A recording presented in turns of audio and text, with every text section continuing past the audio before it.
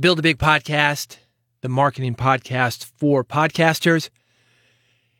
I got serious about radio and podcasting in 2005.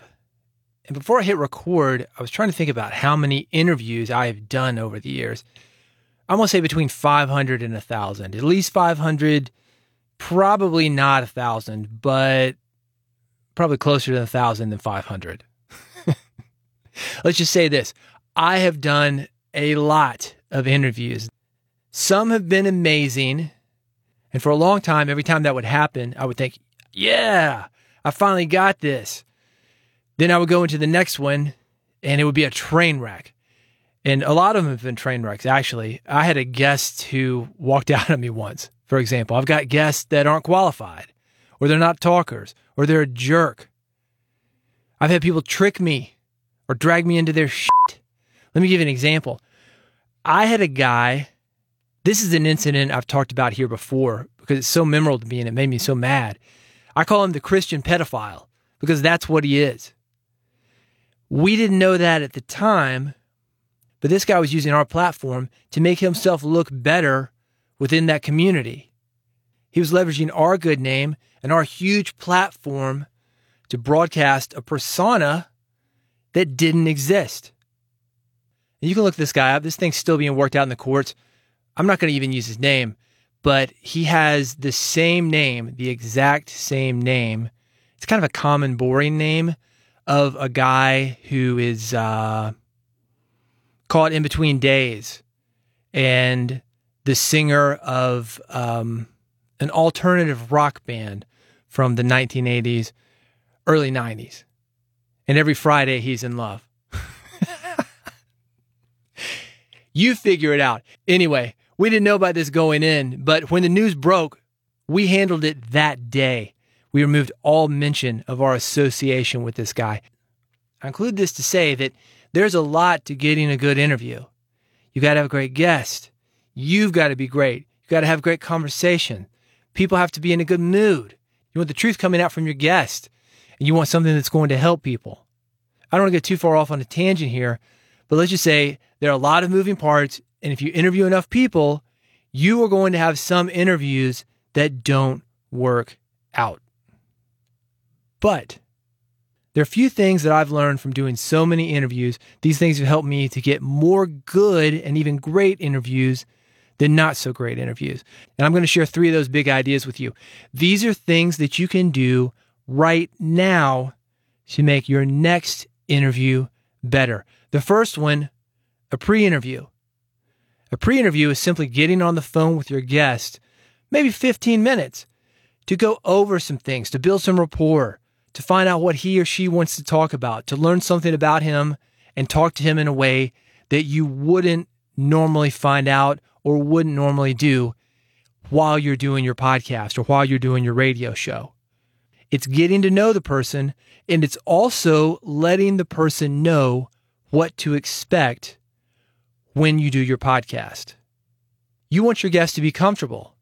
And one of the easiest ways to do that is to let them know what to expect. Hey, here's how we're going to be connecting. We'll be doing the interview remotely. Here's the software that we are using. If you make a mistake, don't worry about it. I make mistakes too. We'll fix that in the mix. If I say your name wrong, let me know then rather than let me know after the fact. It's simply rapport building, although it can be a lot more.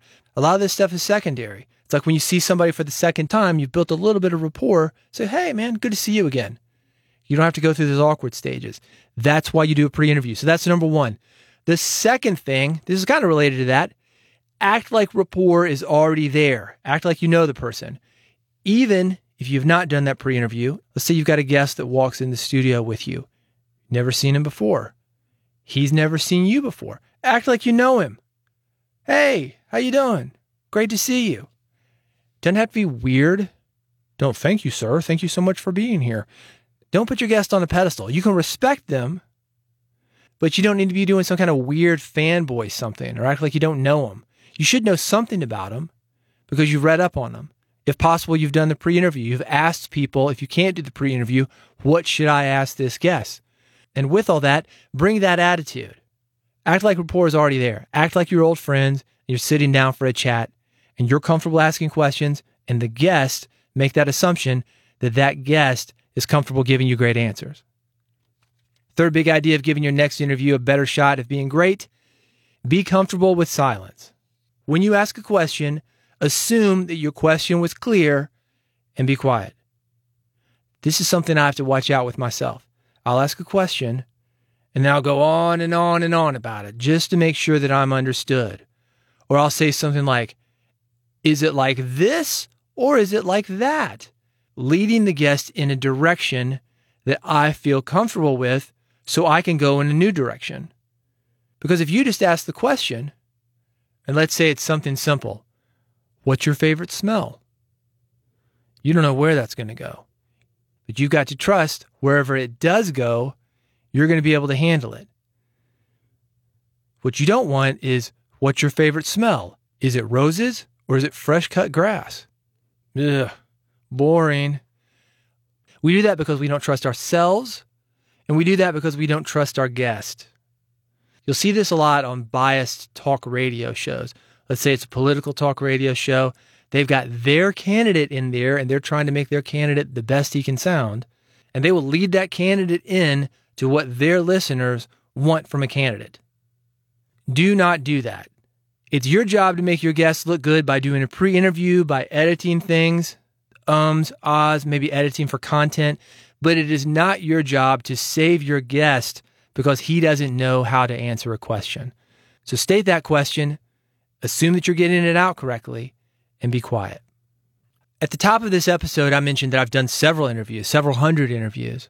A problem I've seen in other people, a problem that I've experienced for myself, is that even experienced interviewers can get into ruts and their interviews can get stale. An air check, if you're not familiar with that term, that's basically where a program director or producer, or maybe an engineer would even do it. If your engineer is maybe not having a good experience editing you and wants to go over a few things that you're doing that you could do better to make those edits easier. Anyway, an air check is when somebody listens to your tape with you and gives you feedback. One of the things that I was talking to with the producer of my radio show that he finds a lot is that DJs, hosts, podcasters, broadcasters, whatever you want to call people like us, we get into phrases that we say again and again and again. And where I do my talk radio show, it is also a music station. I'm the only talk radio show on that station. The only reason I'm there is because the show is about music. So it's a music station. So he was talking about some of the other DJs and what he runs into with them and what he was running into with me. And the reason he even mentioned them, because he was saying like, no, man, don't worry about this. This happens to everybody. These DJs will use these phrases like, here's the latest effort from insert band here. And that was blah, blah, blah off their latest effort, insert album here. So you have a phrase like latest effort, or if it's an English band, coming in from across the pond, it's insert band here. That was the latest effort from insert band here, coming from across the pond. And you'll hear those things again and again and again. And people are like, it's just not keeping them awake because it's the same old thing. I have one of those he called me on. I would say a topic such as pale in the music industry. Talk about it. I would say talk about it after something. I would list a topic, talk about it. Hookers and blow for radio play. Talk about it.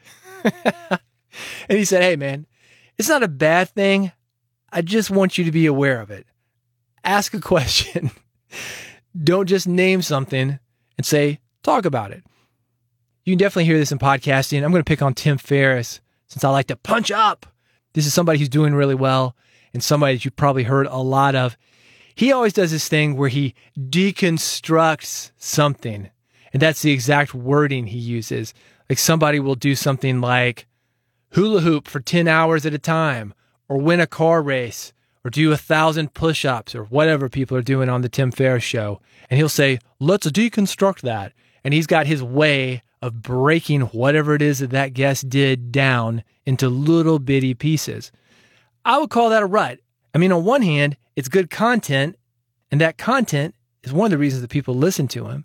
But on the other hand, is there a back door or a side door or a slicker way to get into that content other than saying, let's deconstruct that. It's something to be aware of in your hosting, especially when it comes to questions. You don't want to be one of those guys who asks the same questions every single interview. There is a tool available to you to help you with that. I was at a podcasting event a few months ago. I picked it up. It's called Poddex, like a deck of cards. It actually is a deck of cards with questions or topics or elements to get you thinking as a host in a different way. I didn't actually get the deck. I just got a few samples. I'm going to tell you in a second how I used them. I think you're going to be interested in it. Again, it's like a deck of playing cards, a question on each card. And there are a lot of ways to use them. For example, you could have a segment of your show where somebody picks from the deck, has to answer that question. Or if it's a remote interview, you draw from the deck. And of course, you could have a list of questions on paper. But if you really want to get into the showmanship of podcasting, if I had a deck of cards here, you can zip, shuffle it, rifle through it. You can really draw this thing out and get the listener's attention. If you're on video, or maybe you can just describe this. If you're on audio, spread it out on the table in front of you. Make it an event. Here's how I use them. As I mentioned, I didn't get the full deck. I just got a handful of them that I saw laying out. I said, I'm going to use this.